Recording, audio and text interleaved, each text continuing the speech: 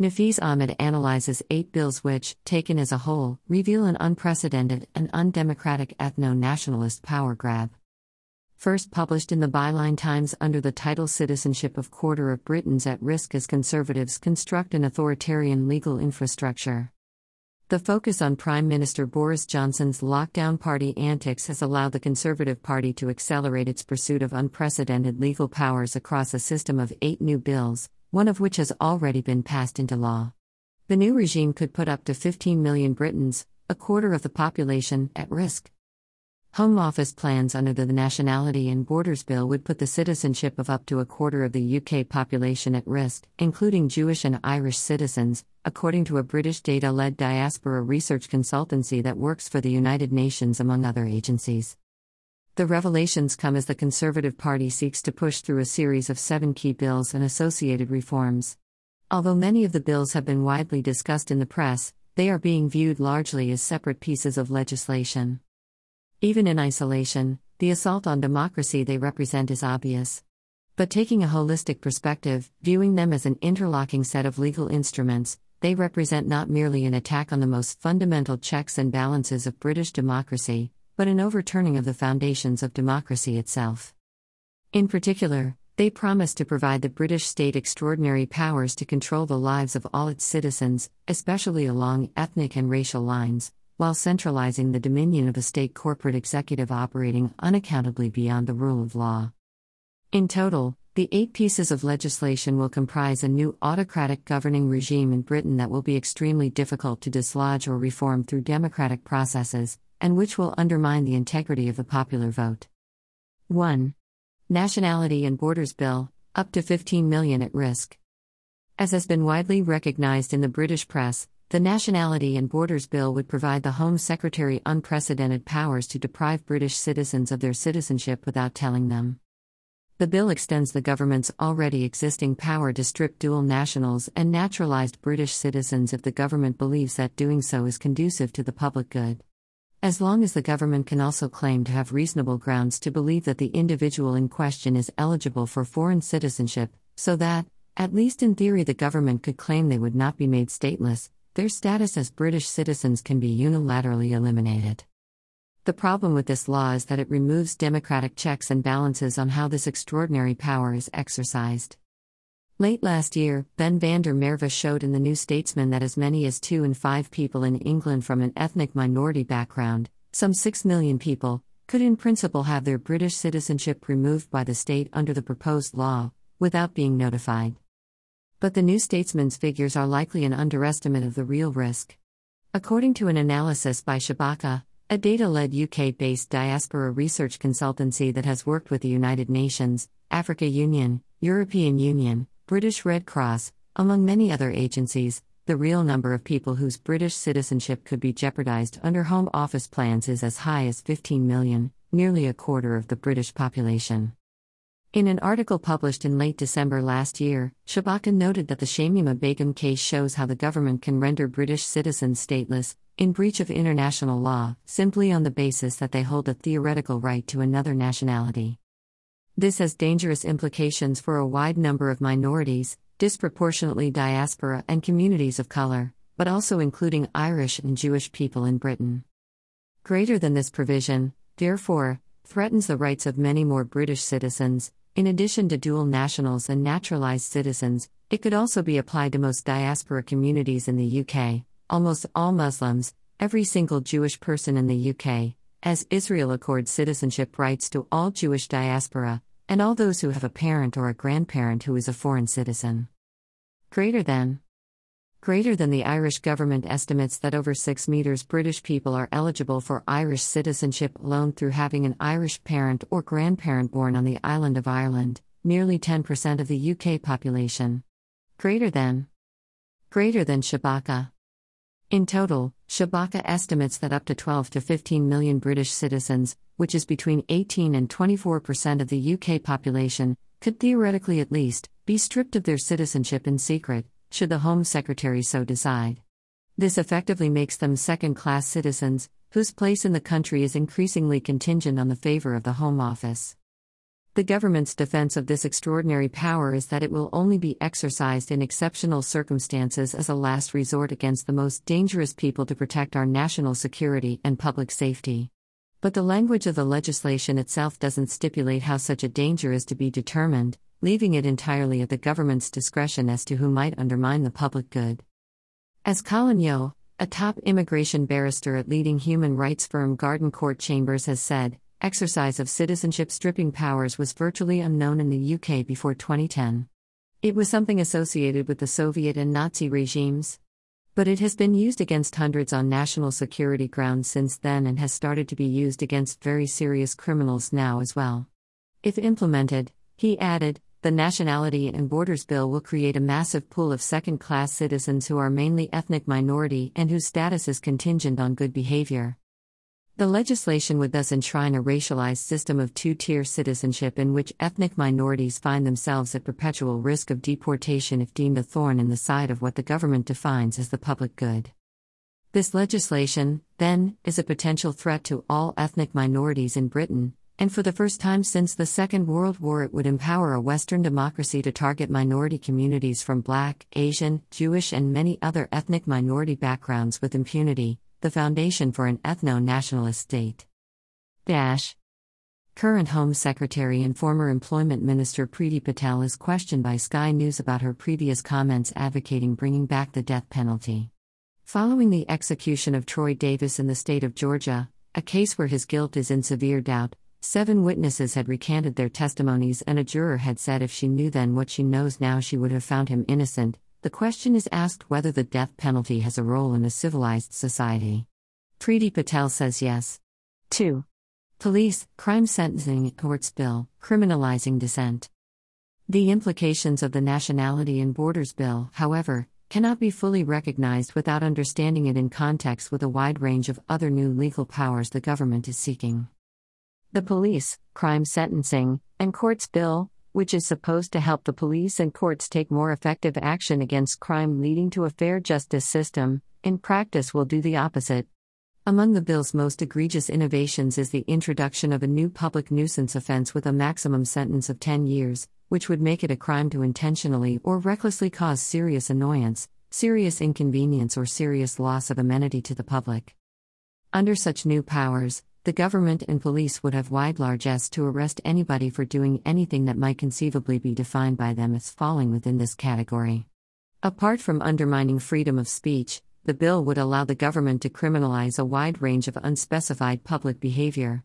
In effect, the Home Secretary would have unprecedented authority to unilaterally shut down any protest it wants.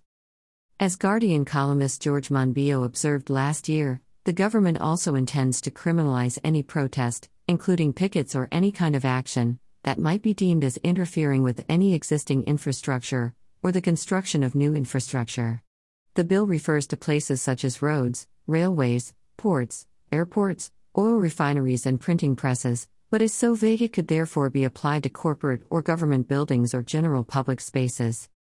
While the Nationality Bill thus formally defines citizenship as a two-tier system in which most ethnic minorities in effect hold conditional citizenship, unlike the majority white population, the Police Bill provides the government with the ability to quash public displays of dissent against government policy at the whim of the Home Secretary.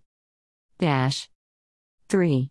Judicial Review and Courts Bill, Executive Diktat. Perhaps the most insidious development comes from the Judicial Review and Courts Bill, which if passed would prevent citizens from using the rule of law to challenge how the government implements and interprets the law in the first place. This means that the government will be able to execute its own interpretation of the new raft of deliberately vague legal categories under these bills while dramatically reducing the scope for legal challenge. A letter from environmental law advocacy group Fish Legal to Justice Secretary Dominic Raab sent in December highlights how the bill could be abused.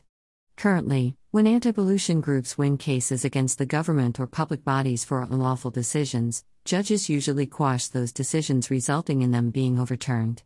However, the new bill will in effect take away the judge's discretion to do this by forcing them to consider alternative legal remedies before considering a full quashing order. The new powers under the bill mean that while a judge could decide that the government's actions were unlawful, this could be done without invalidating any prior actions, which would mean that even if a legal challenge against the government were successful, there'd be no meaningful benefit. The bill also has a specific implication connecting it with the Nationality and Borders Bill. In normal practice, claimants in immigration and asylum cases who are refused permission to appeal by first-tier and upper tribunals still have the right to bring a judicial review case in the High Court. However, the bill proposes to eliminate this right. Many legal experts have warned that the bill would provide unprecedented power to the state executive, over and above judicial accountability and parliament. A legal analysis published by the Constitution Society and the London School of Economics LSE Law Review warns that under the bill, an erroneous decision could be corrected by proposing to Parliament a piece of primary legislation which would render a decision clearly labelled by the court as unlawful, lawful. The effect of the bill would in real terms move Britain into the kind of authoritarian democracy favoured by fascists.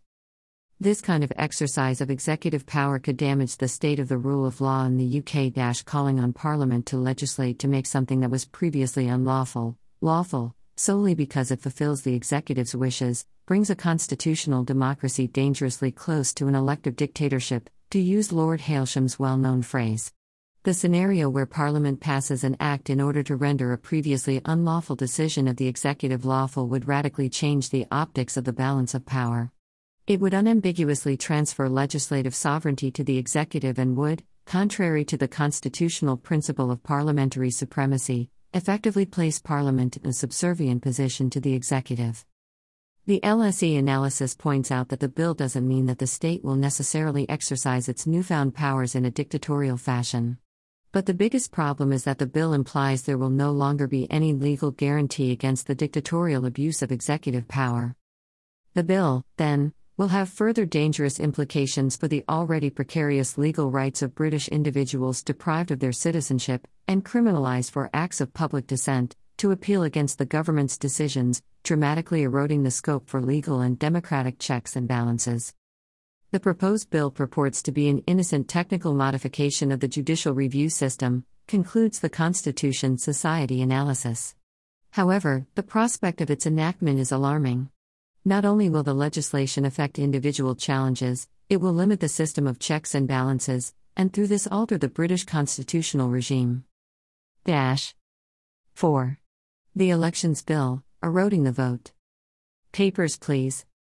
The Elections Bill provides further insight into the government's direction of travel. Among its most significant reforms is the introduction of compulsory photo ID for voters at polling booths.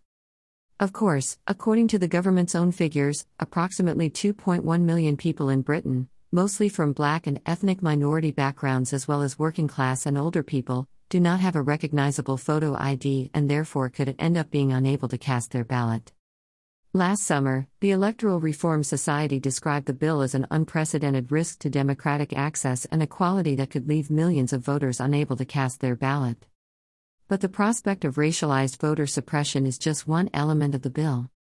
Another is its implications for the Electoral Commission, the independent public body that regulates party and election finance and sets standards for how elections should be run. Under the new bill, the government can define the Electoral Commission's priorities through a strategy and policy statement that would be approved by MPs. The bill thus fundamentally imperils the independence of the Electoral Commission.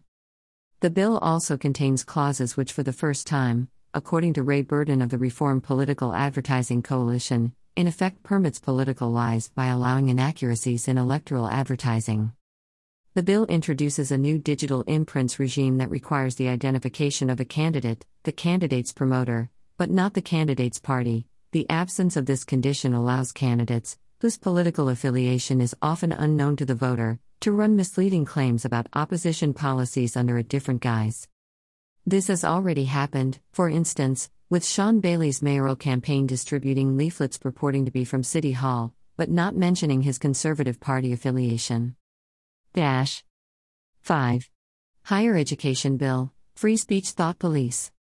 The government is also seeking the power to control research and teaching at universities in the name of free speech. The Higher Education, Free Speech Bill seeks to appoint a free speech and academic freedom champion to investigate alleged infringements of free speech at universities. Universities found to be in breach can face fines, and individuals will be able to make claims on alleged losses suffered due to a breach.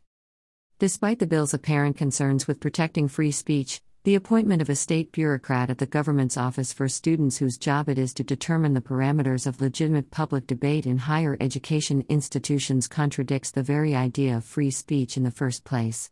It creates a new avenue for direct state interference in higher education bodies, one which could easily be abused along either left or right-wing ideological lines depending on who is in power. This is especially obvious given the government's professed priorities. In 2020, then Education Secretary Gavin Williamson had rejected calls for more teaching about Britain's colonial history, including the slave trade. He was explicitly disinterested in a diversity of views and robust debate, but instead urged the following one-sided approach: we should be incredibly proud of our history because time and time again, this country has made a difference and changed things for the better, right around the world. We should, as a nation, be proud of that history and teach our children about it. That year, the government also sought to defund historical research exploring links to empire and slavery at National Trust properties. The action prompted the heads of some of Britain's most prestigious heritage institutions, including the Royal Historical Society, the Historical Association, and the Economic History Society, to condemn what they described as government interference stifling historical research and freedom of speech. Previous Byline Times investigations have revealed that pressure to create the bill came partly from a network of academics operating under the influence of American billionaire and Trump donor Peter Thiel. Several alt-right figures, including white nationalist extremist Charles Murray and race science sympathizer Jordan Peterson, have been hosted at Cambridge University by members of this network. This is despite the fact that the bulk of Murray's discredited claims about race and IQ come from research funded by a Nazi eugenics foundation with direct ties to individuals involved in genocidal actions against German Jews. Although the main academic, James Orr, involved in hosting Murray and Peterson is a government advisor, the government declined to comment when asked about how the free speech mandate was being exploited to promote racist pseudoscience. 6. Online Safety Bill. State-backed censorship. The government is also attempting to push through new legislation to regulate online content and social media.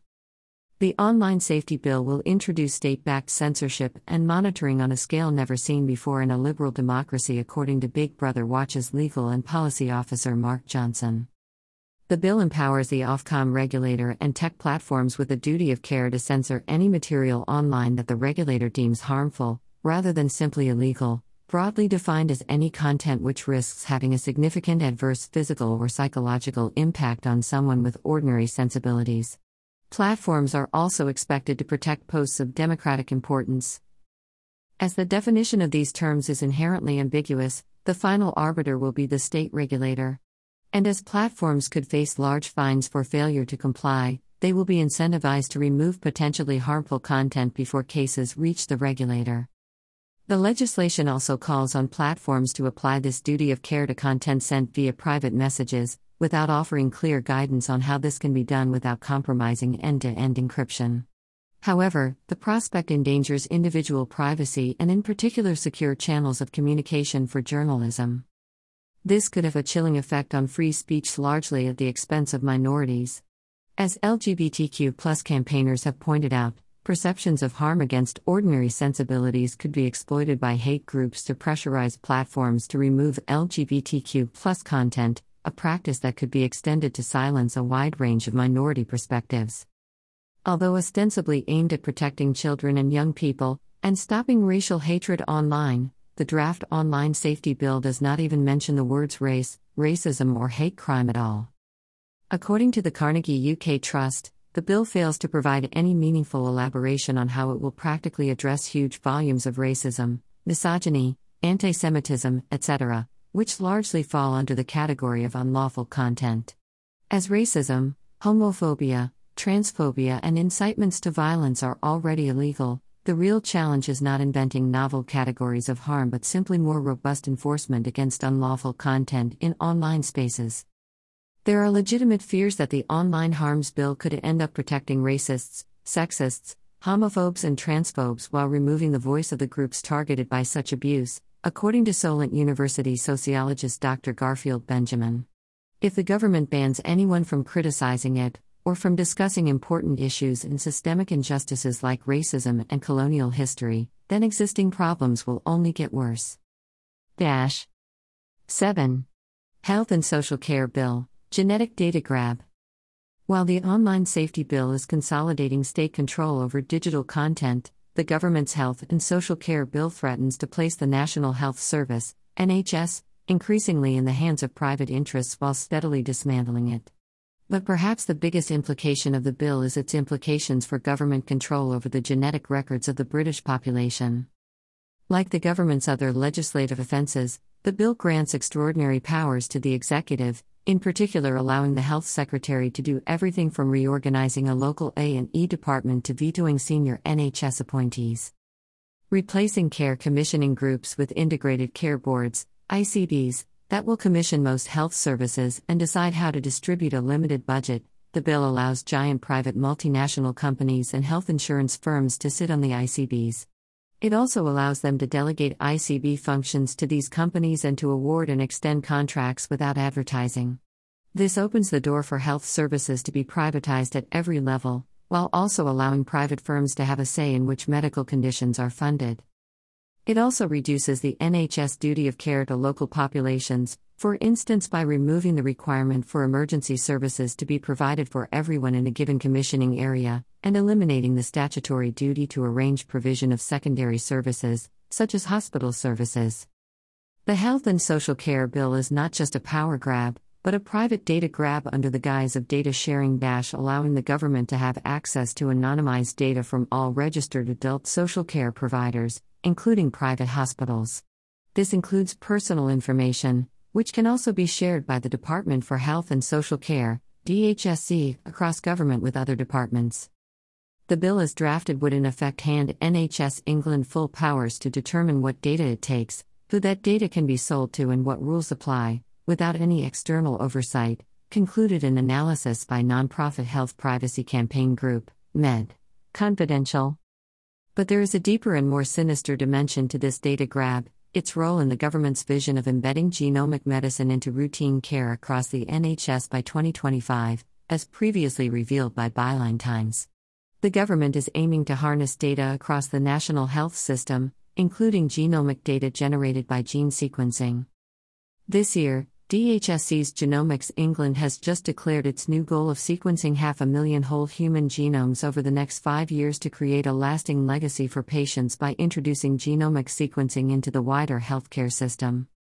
Although there is scant evidence that the UK government's ambitions are remotely viable, more than 95% of diseases or disease risks, including Alzheimer's, autism, asthma, juvenile diabetes, psoriasis, and so on, cannot be predicted accurately from the DNA sequence. The government's unwavering belief in the genomics preventive medicine agenda appears to be rooted in long-standing sympathies with eugenics. In February 2019, as Byline Times reported, Boris Johnson's former chief advisor Dominic Cummings blogged about his hopes that a new NHS genomics prediction program would ultimately allow the UK to not just prevent diseases, but to do so before birth, apparently by selective breeding.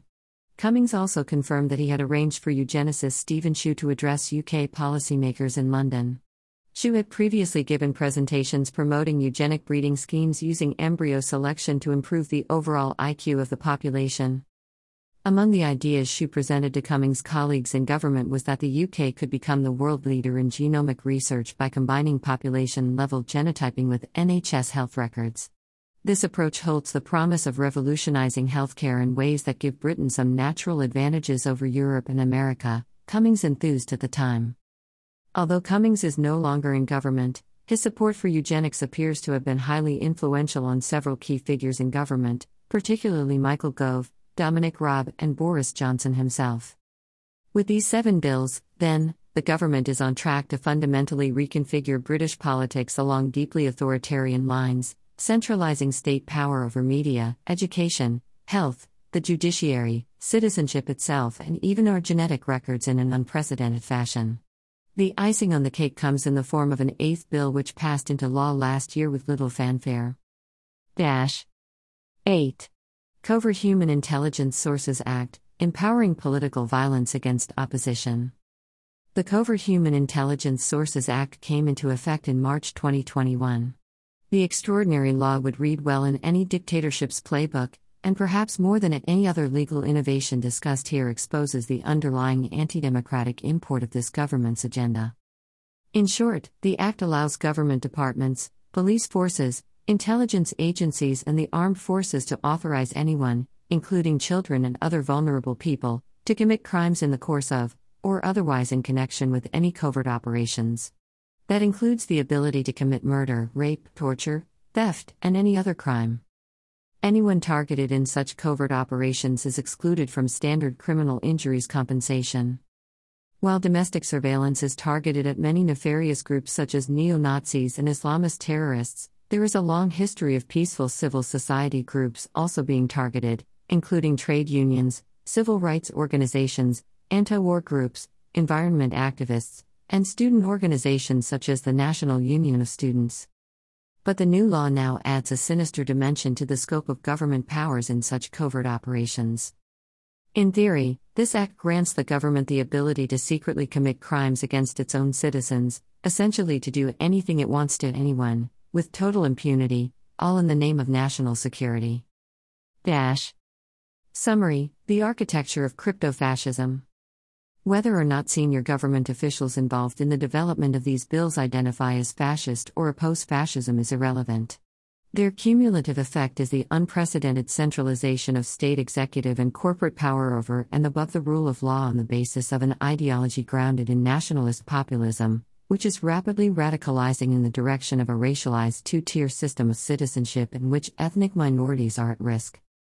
In effect, they function together to create a new legislative architecture that could be exploited to enable a crypto-fascist regime. Crypto-fascism is the concealed support or admiration for fascism, which is often an early warning of more widespread fascism. Rather than seeking some specific end goal of overturning democracy entirely, this new legislative architecture would culminate in a form of elective dictatorship or authoritarian democracy that would not only allow a racialized state corporate executive to operate without accountability to voters or the rule of law, but make theoretically possible the execution of political violence against minorities and dissidents on an unprecedented scale. Not only will minority citizenship be conditional on behavior deemed by the state to be good, the state and the private interests with which it is entwined will have newfound powers to limit and control politics, education, media, culture, and health, while being capable of deploying covert political violence to silence dissent.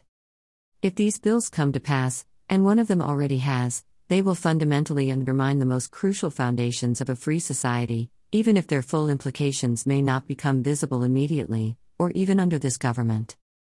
However, the point of democracy is that checks and balances work to protect the rights of all. The Conservative Party is trying to create an ethno-nationalist system of governance in which the rights of minorities, opposition, and dissidents are systematically diminished. This is the real danger of Boris Johnson's rule, but it is a dark legacy that will outlast him, and that the current political crisis serves, conveniently, to distract from. Dr. Nafeez Ahmed is the Special Investigations and Global Trends reporter at Byline Times, a systems theorist at the technology forecasting think tank RethinkX, and a research fellow at the Schumacher Institute for Sustainable Systems. He was previously System Shift columnist at Vice's science magazine Motherboard, and wrote The Guardian's Earth Insight blog. His work has also been published in The Independent on Sunday, The Independent, The Times, Sunday Times, The Scotsman, Sydney Morning Herald, The Age, Foreign Policy, The Atlantic, Quartz, New York Observer, Boston Globe, Toronto Star, The New Statesman, Prospect, Le Monde Diplomatique, The Correspondent, Yes Magazine, Raw Story, New Internationalist, Huffington Post UK, Al Arabiya English, Alternet, The Ecologist, and Asia Times, among others. He is a best-selling author of 7 books, including his latest, Failing States, Collapsing Systems, Biophysical Triggers of Political Violence, 2017. He is the winner of a 2015 Project Censored Award for Outstanding Investigative Journalism for his Guardian work, won the 2010 Routledge GCPS Essay Prize, and was a finalist for the Naples Prize awarded by the Royal Palace of Naples. He has been twice featured in the Evening Standard's Power 1000 list of most globally influential Londoners and is a fellow at the Royal Society of Arts. If you enjoyed reading this article and you got some benefit or insight from reading it, donate to keep Media Diversified's website online. Or visit our bookstore on Gum Road. We are 100% reader funded. For ideas about how you may resist the Nationality and Borders Bill, use Bid Detention's template to email your MP that the hashtag Borders Bill will criminalize refugees, erode the meager rights of those subject to immigration control, and sow further division into UK society.